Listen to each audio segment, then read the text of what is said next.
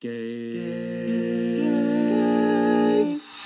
Hey Queen, and welcome to another episode of Is This Movie, You Know? Where we talk about movies that are significant to the LGBTQIA plus community and view them through a gay lens. Then we discuss whether or not the movie is, gay. I'm Fernando. I'm Josh. And we are your gay co-host. As always, make sure that you're following us on social media. We are at isthismovieyouKnow.pod on Instagram and isthismovieyouKnow on Facebook. You can also email us at isthismovieyouKnow@gmail.com. You can expect the casual mention of same-sex intercourse and the occasional curse word to be dropped here and there. Like darn, Shucks, wiener, Mitch McConnell, and fucking. So we hope you're ready. Because this podcast is about to get gay. Hello, friends. Welcome to another episode. We are talking today about Dallas Buyers Club. Dallas Buyers Club. How many times have you watched this movie? 4, I think. 4, yeah. Did you see it in theaters? I did. I saw it when it came out in theaters. I remember it came out, November 2013. I don't remember who I saw it with. Probably with my parents, but, I remember I enjoyed it, and then with each subsequent viewing, I've enjoyed it a little bit less. A little bit less. I remember actually watching it twice in theaters. Oh my goodness. The first time, I believed I watched it with my dad, and the second time, because my sister didn't go with us, I was like, oh my god, this movie's stunning, I cried, as gay people, you should totally watch it, and she did, but, back then I really liked it, and since then I think I've watched it a couple more times, and kind of like you, when the nominations happened, we're gonna skip ahead a little bit, but, this movie has that one thing where, both, the two big roles in the movie, were rewarded with an Oscar. I was like, this is really great. And, I don't know if I wouldn't not have given them the Oscars, but, now looking back, I, roll my eyes at the whole movie, really. Yeah. It's funny, because, I feel like this came out 20 years after Philadelphia, and we've done an episode on Philadelphia. If you haven't listened to that, go and listen to that. And I feel that, in the years since I first saw Philadelphia, I've warmed up to it more. And in the years since Dallas Buyers Club, I've actually liked it less. Philadelphia is arguably a more straight movie. I would highly disagree with that. I think this is a straighter movie. But if anything, I think that, my criticisms during the Philadelphia episode were that they try to present the world's cleanest homosexual. They try to, show how AIDS is a misfortune of even the best of people. This movie, I feel like it's the nightmare of every gay kid's parent when they come out. Usually it is when you come out, they're like, oh my god, you're gonna get AIDS and die. Which is, literally, I feel like that's what it is. They think I'm gonna be gay, then I'm gonna start cross-dressing, then I'm gonna start doing drugs, and then I'm gonna get AIDS, and then I'm gonna die. This is literally what this movie is. And not to say that, it's not incredibly sad that these scenarios do happen. Well, I think also, to compare it to Philadelphia again, I think that, I want to take back what I said. I don't think that Philadelphia is any straighter than this, however, I feel like this movie is a lot colder than Philadelphia is. I feel it's... Philadelphia, I felt, was a little bit more preachy and emotional, whereas Dallas Buyers Club is very subtle and very unsentimental, in my opinion. Okay. I felt like there were just more emotions in Philadelphia, personally. Heartwarming, heartbreaking. Here, it's kind of this is the story of a man's life, and it's very much these are the facts that we want to present. We're not asking you to pass judgment on whether it's right or wrong. This is just what happens in our story. Well, okay, so let's introduce the movie. What is Dallas Buyers Club? So Dallas Buyers Club is a 2013 drama directed by Jean-Marc Vallée and written by Craig Borton and Melissa Wallach. It takes place in the mid-1980s when HIV/AIDS treatments were under-researched and there was generally a stigma about HIV and AIDS. And the film is about real person Ron Woodruff, an AIDS patient of that time, who smuggled unapproved pharmaceutical drugs into Texas to treat his symptoms. And he distributed them to other AIDS patients by establishing the Dallas Buyers Club. For those who don't know, AIDS buyers clubs were formed in the 1980s to pool members' collective buying power and allowed them to buy HIV medications that weren't approved by the FDA yet. In this movie, Ron Woodruff is played by Matthew McConaughey, and he teams up with a transgender woman named Rayon, who's played by Jared Leto. Rayon also has AIDS.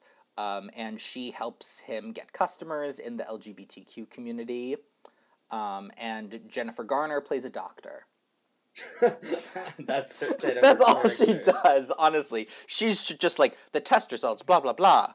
How are you doing this? You're smuggling drugs. You know, it's, and it should be known, the characters of the Doctor and Rayon are composite characters. Right. So, whereas Ron Woodruff is a real person, Rayon and the Doctor, I'm forgetting her name already, I'm just going to call her Jennifer Garner, they're based on many interviews that the screenwriter had with people at the time. Which happens a lot in, biographical films. Right. I'm not going to count this as a fault of the film because somehow you got to find a way to, tell a compelling story. And, Exactly. And making up characters that, probably didn't exist is an effective way. But the film was in development for like 20 years before it actually got made. Yes. Screenwriter Craig Borton interviewed Ron Woodruff in 1992, right before he actually died. And Craig Borton wrote a script, which he later edited with co-writer Melissa Wallach. They sold the script, and for a while, so many different actors, directors, and producers were attached to the movie. Like, Woody Harrelson, Ryan Gosling, and Brad Pitt were all going to play Ron Woodruff at one point, but Matthew McConaughey got involved in 2009. There was talk of getting Gael Garcia Bernal to play Rayon, but the role went to Jared Leto. And then Hilary Swank was going to be in the film too, possibly as the Doctor. I don't really know. Oh, I love Hilary Swank. Me too. We should do Boys Don't Cry one day. That one's a little like, but Oh my god. Oh, did you say that Ron is straight? Oh no, I didn't. Yeah. That's kind of like the odd part of the film. It's not odd, straight people can and to this day do get AIDS. Obviously, like, back then, I feel like in general, whenever we do period pieces about the AIDS epidemic, we tend to focus on the gay characters just because, gay cancer and all of that. We've talked about the story of gay and, the gay cancer and AIDS in media and all that stuff.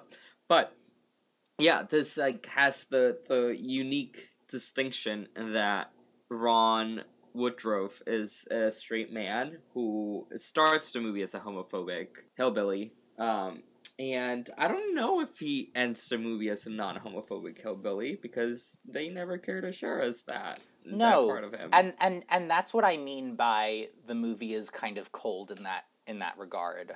It doesn't care about that. It really just cares about like the drug smuggling aspect of it. More so than anything else. Which is odd, but it was a choice. It really, like, looking back, it's, like, it's more Soderbergh than Larry Kramer. It is. It really is. For those who don't know, like, Soderbergh is a director who's, like, made movies like Side Effect and Contagion and Erin Brockovich. Love and Lucky, Erin Brockovich. Like, he always, like, makes, like, these movies about, like, like, impossible stories that are possible. That's a very vague, broad way to describe. Yeah, but it's like very like this story is too unbelievable to be true, and in many cases, they have some element of truth to it. And I think that kind of, when I watched it, I was like, there's absolutely no way that he could smuggle all these drugs and like put them on a plane, which the movie also never fucking addresses. Yeah. But so I think that like it's you kind of say it. The movie is like mostly about. Now I feel stupid because the name of the movie is Dallas Buyers Club, which is but that's what the movie is about. But the thing is, after we watch it, everyone just remembers those performances, and they think, oh, those performances remind you of the one or two heartbreaking scenes in the movie, right. And you're like, oh, yes, this is an AIDS drama. But it's not a typical AIDS drama. Yeah, it's not really. It's not, if anything, it's, how the FDA is shitty. Yeah, this movie is just like Matthew McConaughey versus the FDA. Right. Jean-Marc Vallée, by the way, the director, is the director of Big Little Lies. Oui. That's where I know the name from. The movie, I don't think the movie's bad. No, not at all. Is it the movie that I remember watching when I watched it? It's so weird. I really did feel like at points I was like, I feel like I remember more scenes. More emotional scenes. I feel like all these, like, drug shit and him, like, playing the system. I feel like that was never... I know. I was like, really? This is a legal drama now? Which is, like... I feel like the studio was very smart that during campaigns, like, it's a Focus Features movie. Focus Features is very, like, well-versed in, award seasons and stuff. I think they were very smart at portraying it as an AIDS drama. Mm-hmm. Even the trailer, if you watch the trailer, most of it, it's a beautiful trailer. They have a really emotional song. I think it's You Ain't Alone by the Alabama Shakes. I haven't seen it on my Spotify. Yeah. But I think, with that song, they really lean on the emotional aspect of the film. And I remember, the clips that kept, being played over and over when, we were talking about award season. One was Jennifer Garner and Ron Woodroof, played by Matthew McConaughey, when they're at dinner. Yeah. And then he is like... No, she is like, what are we doing here? And she's like, I'm just a simple man taking a woman on a date, or like some shit like that. And the other one is like, for Jared Leto, is the, the one scene. It's the I don't want to die scene. I don't want to die scene. It's the, and like, if and I remember that was the scene that they played at the Oscars. Kind of like him looking at himself in the mirror. So, they were really smart at, like, highlighting that, but, like, looking back, that's, like, not even, like... It's not even the movie. Half of the movie. I know. It's not that. Can I just say, though, side note, like, whenever I saw, like, the scenes of him and Jennifer Garner at dinner together, I was like, this has to be, like, just, like, a sequel to Ghost of Girlfriend's Past. For those of you who don't know, Matthew McConaughey and Jennifer Garner were in a really bad rom-com together in 2009 called... It's not bad. It's not good. It's called Ghosts of Girlfriend's Past. It's just weird seeing them on screen together and not in that bad movie. Well, the other thing that I feel like got the movie off the ground, because this movie is, I would say, for an Oscar film, it's semi-popular. Yeah, for sure. And I think what got it over the edge was the dramatic physical change that Matthew McConaughey put himself through in order to portray Ron Woodroof. He, it's like kind of stocky, I would say, man. And in this film, like, I think he was down to, like, how many, I don't even know how many He lost 50 pounds for the role. He lost, like, 50 pounds for the role. He's, like, skinty. I feel like whenever he started filming, like, the photos came out and everyone was like, oh my god, he's so, like, skinny, and, like, like, the straight white boys, like, took a liking to this movie. Also, like, it was the start of the, McConaissance, this, like, Matthew McConaughey renaissance, where, like, suddenly he was getting all these good roles. Started with, like, The Lincoln Lawyer in 2011, and, like, people were like, oh my god, are we gonna start taking Matthew McConaughey seriously as an actor? And this was kind of like the final step in that. So I think for a lot of people, it was this transformation that made the movie so special. Not just of Matthew McConaughey, but of Jared Leto, the singer from 30 Seconds to Mars, who doesn't really do that much acting. All of a sudden, Jared Leto comes from relatively out of nowhere, loses 30 pounds for the role, and, stays in character as a trans woman with AIDS for, an entire month. Yeah, that's something that agents love to, bring up whenever their client does for, a movie. Right, but, I feel like that was a lot of the allure of Dallas Buyers Club, at least when I first saw it. Oh my god, this cis straight man is literally living like this. He's method acting. That's exciting to us, And then, it worked for that movie, and then it didn't work for Suicide Squad. Tell our listeners about that. Some of them may not know. Some Suicide Squad, Jared Leto was famously cast as the Joker. He had come off Dallas Buyers Club fame, and everyone was like, oh my god, he's such a good actor, he's going to do an amazing job. And apparently he, went a little bit too method for this.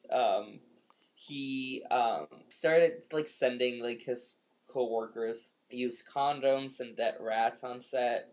And he's, was, just, very creepy and very, hashtag hot topic. I don't know. It's a little much.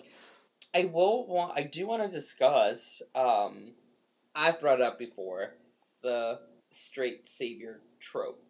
Mm-hmm.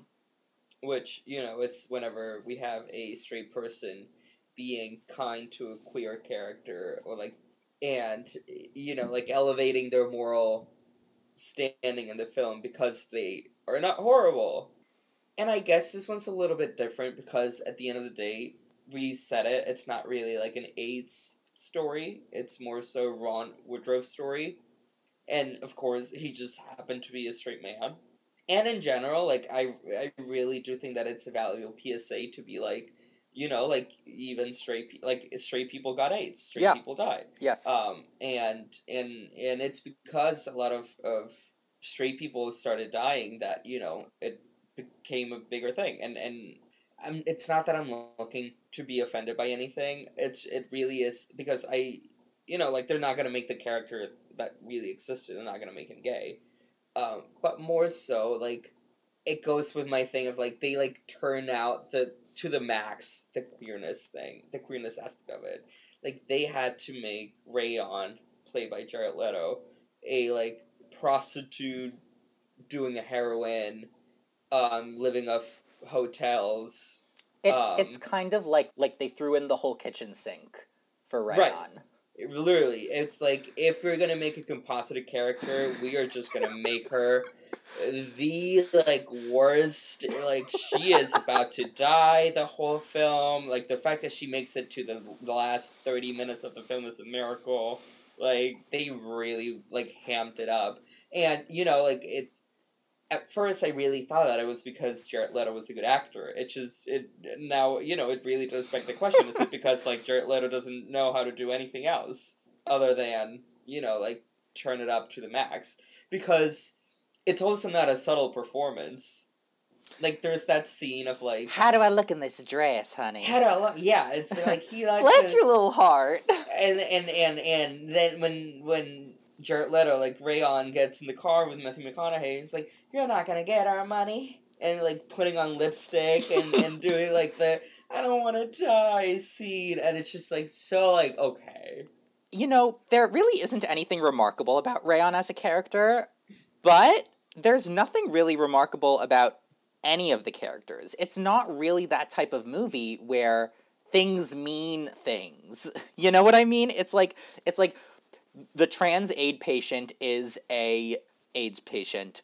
The Dallas drug dealer is literally Matthew McConaughey. The doctor is a doctor. It's all just as, I don't want to say naturalistic because it's not naturalistic, but it's cold and it's clinical and it's very matter of fact, they're all just vessels for the dialogue and for the story of AZT is killing us. How am I gonna get these drugs in the country? You know, Right. and that's it. And they're not the most well developed characters, let's say. Right. I mean, I really, you know, and I said it already. Like, I don't think it's a crime when a movie, you know, creates composited supporting roles in order to tell a story. But it shows in here that they're composited characters just because there's absolutely, like, no substance to them. Right. Right. You know, like, they had to make Rayon someone who was homeless, someone who was a sex worker, someone who was trans, someone who was part of the queer community, someone who did drugs. And I'm sure, like, there were a lot of people that were very different, you know, like, one but not the other. And not to say that, you know, like transgender women were not prostitutes and doing drugs and not getting AIDS. It's not that. I'm just saying, you know, like, they had to, like, get so many pieces together in order to make the movie as precise as possible. Same thing with Jennifer Garner. They had to not only make her a doctor to kind of explain us the science, but also they had to make her a love interest in order for, like, us to not have an extra character in the film. Right. Yeah. So, you know, like, it really does, it shows. It does. But, you know, and there's also nothing wrong with a movie in which none of the characters are that remarkable and nuanced. I think it just means that this movie, the characters are the vessel for the plot. It's not character driven, which is kind of weird, though, that it's a movie that's, like, not really driven by the most interesting characters, and yet it won 2 acting Oscars. You know? I think that's very, very interesting. And we'll get into that when we talk about Dom or Snub. What do you like about this film? What do I like? Yeah. I mean, I like Matthew McConaughey in it. I think this is his best performance. I mean, honestly, he's not really playing someone so different from himself, you know, a Texan dude. But I think his journey is pretty compelling. I mean, I definitely think that there are some cases where when an actor puts on a lot of makeup for a performance, the makeup does a lot of the work in the performance, and I would not say that this is one of them. I think Matthew carries a lot of it himself. He does well in this because Ron Woodroof is hardly a charitable man, and yet he's very wild, outrageous, and oftentimes very funny, you know, and very charismatic, and so I think that carries it for me. What about you?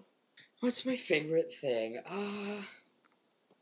Okay, side note, it's not my favorite thing, but, like, I'm just, like, thinking of that moth scene in Mexico. I'm like, what is that? You know, like, I just think there's so much movie that it's just not told, you know? Yeah.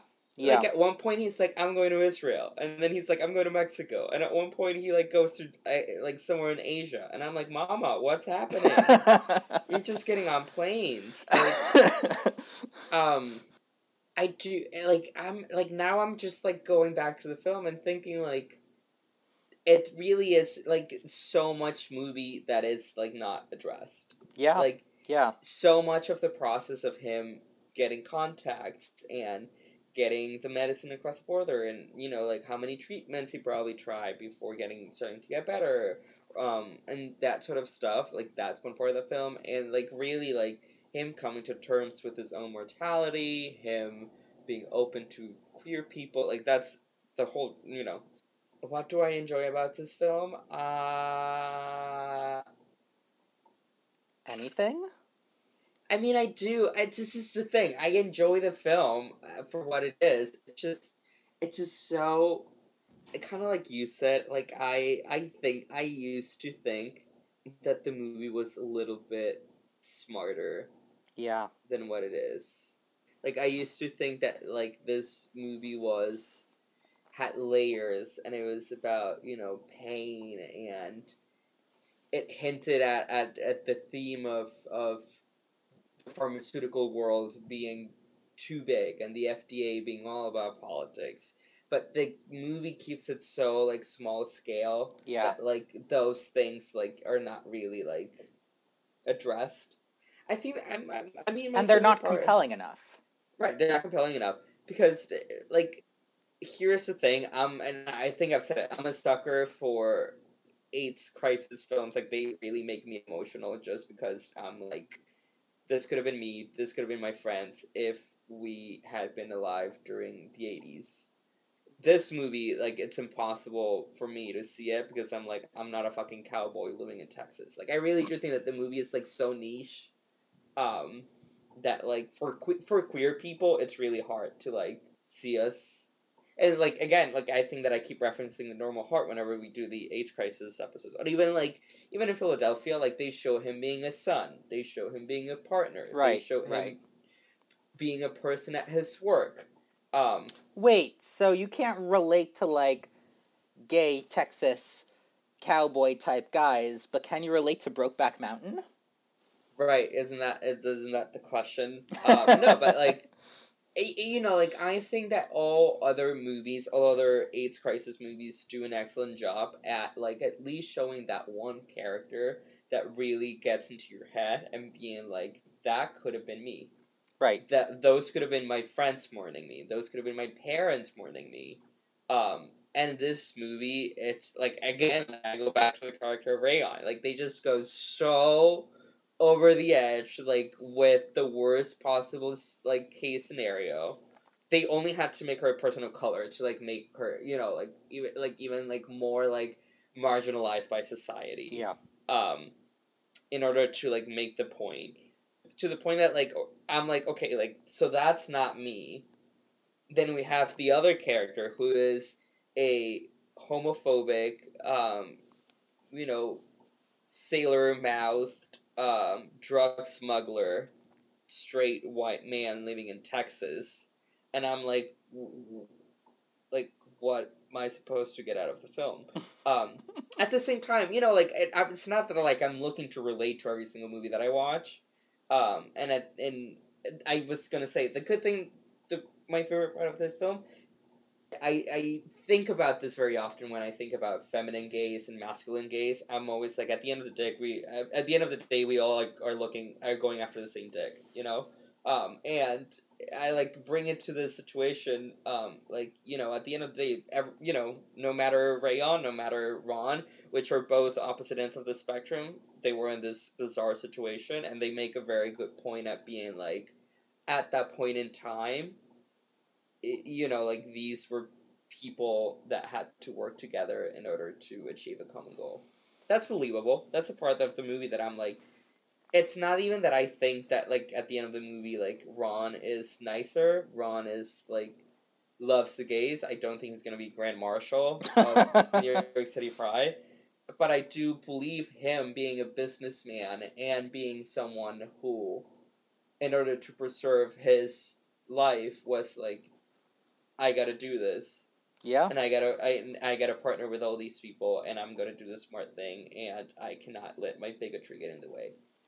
And they do it doesn't feel inorganic that at the end,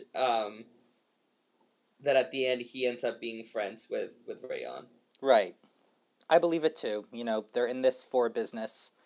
Although Rayon is in the movie a lot less than I remember. Yeah. I'm telling, like, it literally was so weird rewatching it. I'm like, what the fuck is happening? I swear there's a director's cut somewhere. Do you want to go into woulda, coulda, shoulda? Woulda, coulda, shoulda. I'm scared.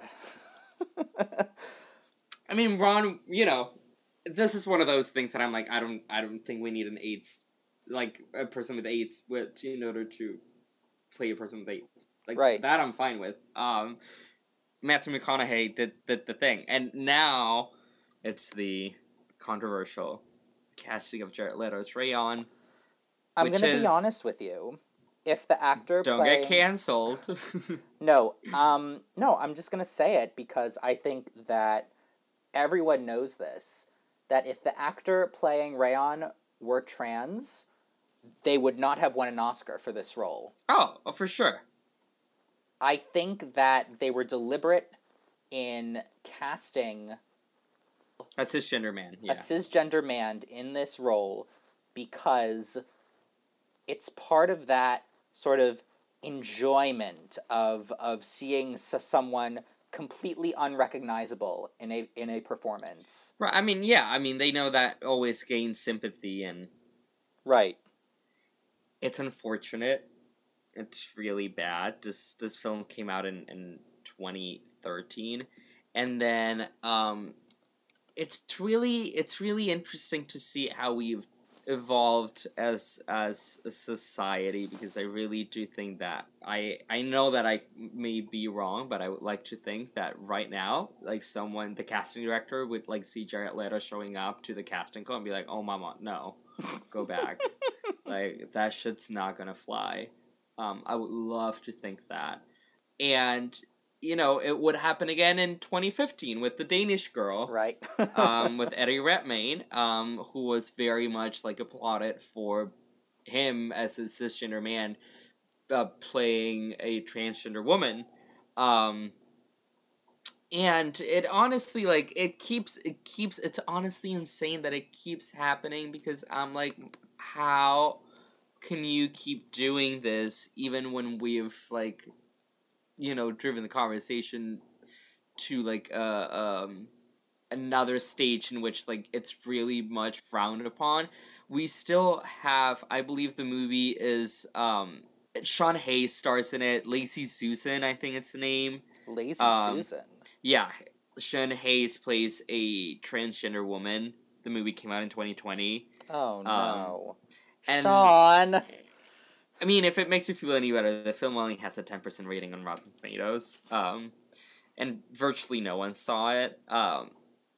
But even if the person portraying Rayon would have been a gay man, doesn't make it okay. The character of Rayon should have been portrayed by a trans woman, and there's no excuse for it. Period. I don't think that's up for debate. No, I don't think it's up for debate at all. Yeah. I mean, it should have been played by a transgender woman. Sadly, can I think of many transgender women who look like they weigh 120 pounds, and they have been recognized in Hollywood as a great actress? I do not think so. Obviously, they are transgender women in Hollywood, which is amazing. Right now, we have Laverne Cox. We've got India Candace Moore. Cain, Trace Lysette, Alexandra Billings, and yet, in a way, like, I really do think that it would have been, like, a throwaway to put Laverne Cox, because she is she's probably the most recognizable one at this point in time. Like, I really do think that this person should have been someone who fit the character, and someone who... Because it's pretty easy to see with what we ended up with Leto, what they wanted the character to look like. Right.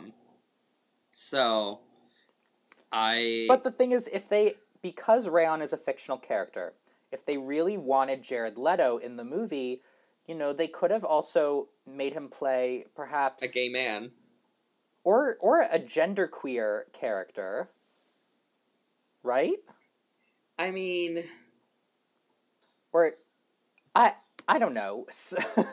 How could they have rewritten the role around him if they were so enamored by him? Could they? I'm not sure. Right, but then again, I'm telling you, this movie, it's anything but subtle. So they needed the character. I understand why they needed the character to be a transgender prostitute. Yeah. Junkie with AIDS who dies at the end. Like, and it's honestly, and I didn't say it at the beginning of our conversation, but, like, this is also a trend that in many of these movies that we have the queer person with the tragic ending in order to elevate the straight person. Obviously, Ron Woodroof dies at the end, but I don't think it's fair to say that Rayon dies to elevate Ron. I would say so. I think it raises the stakes for Ron, but I don't think it elevates it's AIDS. You don't need to raise the stakes. I know, but, like, and yet, the movie needed to pull some emotional punches. Yeah. And they couldn't do... And it needed to hurt him close to home. Right, it needed to hurry close to home, and the sacrificial lamp is going to be It's the gonna be the. It's true. It's true. I laugh happens, because it hurts too much to cry. It really it happens a lot. Yeah. And it happens in this movie, and again like not to say. I would have shut the fuck up about it if this was a person that was a really good friend of Ron Woodruff, but it's a composite of characters. So, like, they only put her death in that moment in the script in order to be like, like, we got you. Cry now. yeah. So, Dom or snub? Ready? Well, this movie was a big dom. Oh my god, yeah. It made $55 million on a budget of $5 million. And I just want to say, honey, you can tell the movie was made for $5 million. It's very similar to... What was that movie that, like, you said had a budget of, like, $70? Well, I don't know. But I'm a cheerleader. I'm a cheerleader? Yeah. Okay. This definitely has the feel of a low-budget movie, but it made $55 million off of that budget. It has a Rotten Tomatoes score of 93% with an average score of 7.8 out of 10. It received 6 Oscar nominations, including Best Picture, Best Actor for Matthew McConaughey, Best Supporting Actor for Jared Leto, Best Original Screenplay, Best Editing, and Best Makeup and Hairstyling. It won 3 Oscars, Best Actor, Best Supporting Actor, and Best Makeup and Hairstyling. Yeah. That one, I think it's bullshit. Which one? Best All Makeup and Hairstyling. Because, and this is the other PR story that Focus Features really pushed for during award season, was that the makeup budget was virtually non-existent for this film, that in order to create, like, the wounds from with the AIDS patients, what they had to do was to make a weird mixture with dye and oatmeal. And people were like, oh my god, Mama, stunning. You are so crafty. You do the thing. And honestly, like, that was the year of Jackass Presents Back Grandpa. And I don't like the movie, but the makeup is great. And then they had The Lone Ranger. Oh my god. And they weren't about to give an Oscar to Jackass or The Lone Ranger. Oh, The Lone Ranger. I mean, this is a film that had, for all its faults, that year was the year of The Hobbit, The Desolation of Smaug, The Hunger Games Catching Fire, The Great Gatsby. The great, and Thor: The Dark World, which is a shitty movie, but, like, it's still, like, if I was a makeup artist, like, working in the industry, I'd be like, they gave that fucking Oscar to that shit. Like, you literally, all you did was, like, I don't know. But in the acting categories, I think 2013 was definitely one of the most competitive years we've had in a while. I mean, Matthew McConaughey won against Leo DiCaprio. But then again, all these people swept. Oh, they swept. Yeah. Swept. Going into Oscar night, we knew. We knew that, yeah, because Matthew McConaughey and Jared Leto had won every award all season long. Yeah. Although it is a shame, because I think that I was really pulling for Barkhad Abdi in Captain Phillips. I thought he was really good, and I really liked Jonah Hill in The Wolf of Wall Street. For me, this is, so a little fun fact about myself is that I'm not a huge fan of Leonardo DiCaprio, both performance-wise and his celebrity persona. And I've never been sucked into the, like, Leo doesn't have an Oscar meme. I really do think that his performance in The Revenant is just, like, whatever. It's very gimmicky, but I think this should have been the performance they gave in the Oscar. If we're gonna do, like, asshole white man, which I feel like that was the trend this year, other than Chiwetel Ejiofor. Trend alert. Yeah, literally, trend alert for that year was Matthew McConaughey as Ron, Christian Bale in American Hustle, Bruce Dern in Nebraska, and Leo DiCaprio in The Wolf of Wall Street. Like, if that was the trend that year, I mean, go with Leo DiCaprio. I mean, there's a reason to why fucking finance bros all around the country watch that movie and they're like, oh, dude, that's so cool. No critical thinking skills to see that that's not what you're supposed to get out of the film. But whatever, that would have been my pick.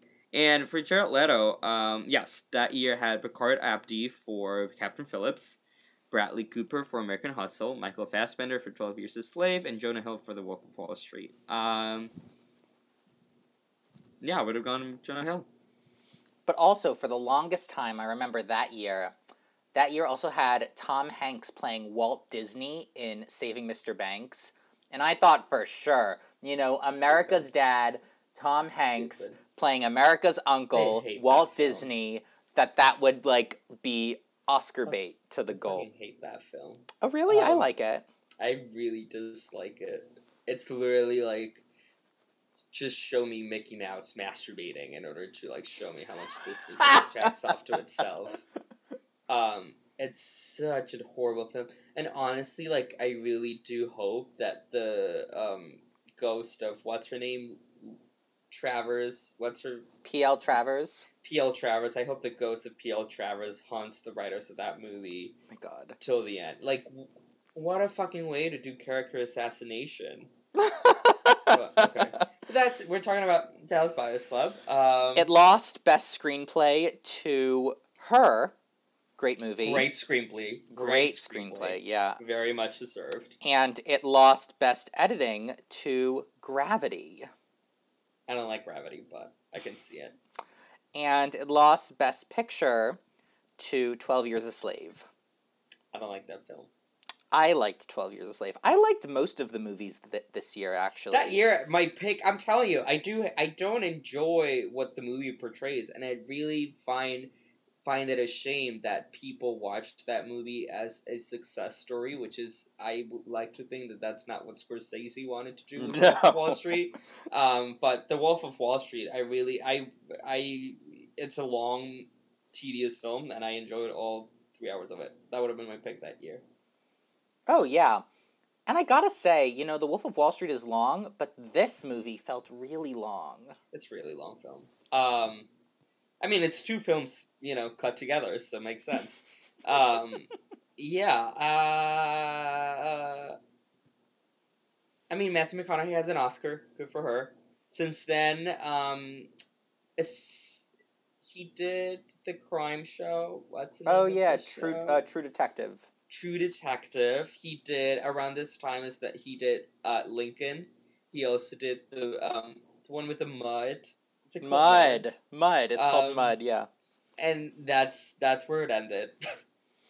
And Jared Leto, since then, he has been in Suicide Squad and Blade Runner 2049. And he's going to be in the upcoming Justice League. Yeah. Oh, and he's going to play Andy Warhol in an Andy Warhol biopic. Yes, and he's also going to be Morbius in the Morbius film that Sony's doing. Honestly, that's kind of surprising. It's honestly weird how, they do say it, that winning an Oscar is kind of a curse. Mm-hmm.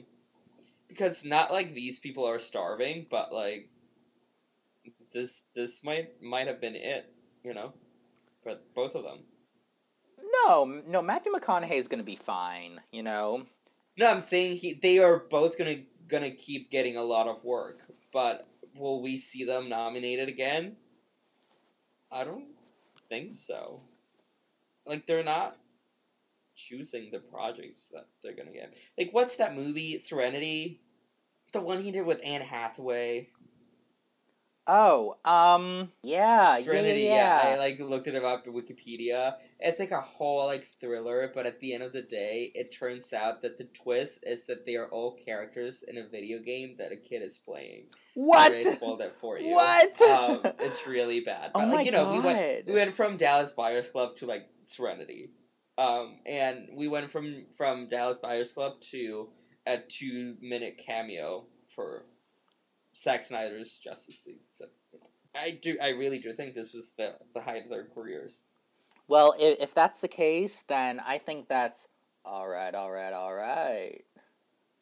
For people who don't know, what movie is that from? It's from Dazed and Confused, right? I've never seen that. But Matthew McConaughey, like whenever they he's like, all right. It's a signature phrase, you know. They always asking me to say it. Yeah, I mean, is this movie? You know. No. No. Okay. No, plain and simple. Thank you for joining us. I mean, if the title of the podcast was, is this movie a portrayal of the failed practices of the FDA? That could be an interesting podcast. There's many Side Effects, Contagion, Dallas Buyers Club, and I'm sure many. Oh, and the band Played On. I'm sure there's many others. But no, that's not the movie. Is this movie, gonna make your parents feel better about you being queer? Probably not. No. No. Is this movie, a positive portrayal of queer people? Also, no. Not to say that, No. Getting, not to say that if you happen to have HIV or if you happen to be a drug user, you are a horrible person, or that makes you, it's a negative portrayal. No, I'm just saying, they really had to go with all the negative that they could think of in order to make a point. So, do I think this movie is, I do not. So. Well, that was a very long-winded way of just saying no. But I still think it's worth watching because it has a very interesting place in film history and in Oscars history. I'm not sure how history will remember this film 10 years from now. I wonder if they're going to think of it the same way that we did tonight. Maybe. I mean, hope so. Is this like... It could be like Mickey Rooney in Breakfast with Tiffany. Oh my god. I don't know if it'll be seen as that offensive. I honestly think it's pretty offensive. It uses someone's, gender expression as a costume. Because one thing, I kind of see what you were saying. Like, what if the character had been genderqueer? That's one thing, but they very obviously wanted to portray a trans woman. Right. And then again, they did not go subtle with it. So, and also, to be clear, I'm not saying that it's any better if the character were genderqueer, but it would be a different conversation that we would be having about the casting. Yeah, so it's not. Well, stay tuned for Tops and Bottoms. Tops and bottoms. What are your tops and bottoms? So, I guess I've been living under a rock. Because I knew that CBS All Access had been a thing, but apparently Viacom's CBS has announced that they're really going to be doing a push to their new streaming service, Paramount Plus. Like, dozens of new projects, shows, like TV shows, films, documentaries, specials are all going to be on Paramount Plus. And, a bunch of things from Nickelodeon, MTV, Comedy Central, Showtime, BET, VH1 are all going to be on Paramount Plus. I'm just like, there are too many. I have Netflix, I've got Disney Plus, I've got Hulu, I've got Apple TV, I've got HBO Max. I don't want to get fucking Peacock. I have Amazon Prime. And Paramount Plus, really? Damn, you got everything. I only fucking pay for Netflix. Well, I don't pay for all of it. The only thing anyway.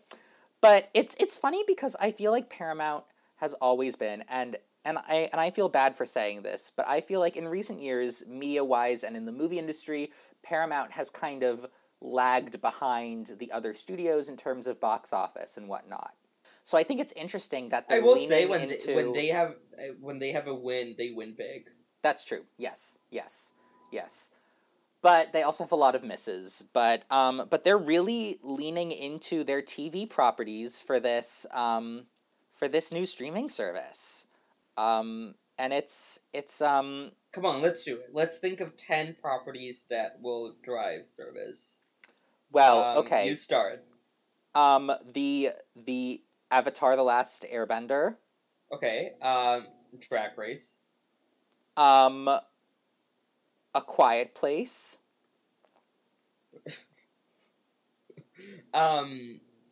Colbert. Oh yeah. Wait, does this mean that they're going to take South Park off of HBO Max? I thought South Park was in Hulu. See, this is the problem with these things. It's that you can never keep up. It's true. Well, because South Park is a Comedy Central show, but earlier last year they premiered it on HBO Max, all like 20 odd seasons. It's really going to be interesting what moves to exclusively Paramount Plus, because I know for a fact, and I wish I didn't have to admit to this, but I watch all of Madam Secretary on Netflix, so I don't know if like that would be exclusive. I know Good Wife was in Amazon Prime for the longest time. I don't know if it's still there, which is an amazing show, and everyone should watch it. I know that Drag Race is still on VH1, and you can watch it on VH1 if you have a cable login. But they do have some like hot properties.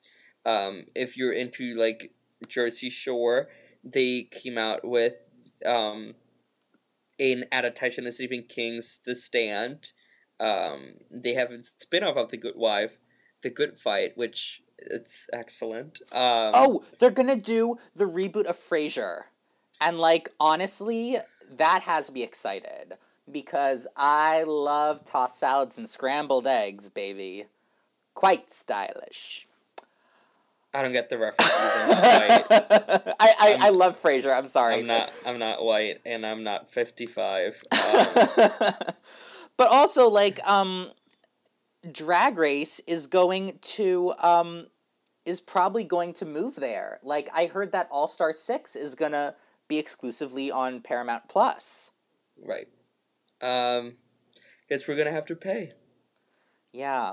And so 45 days after Paramount releases leave theaters, they will be available to stream.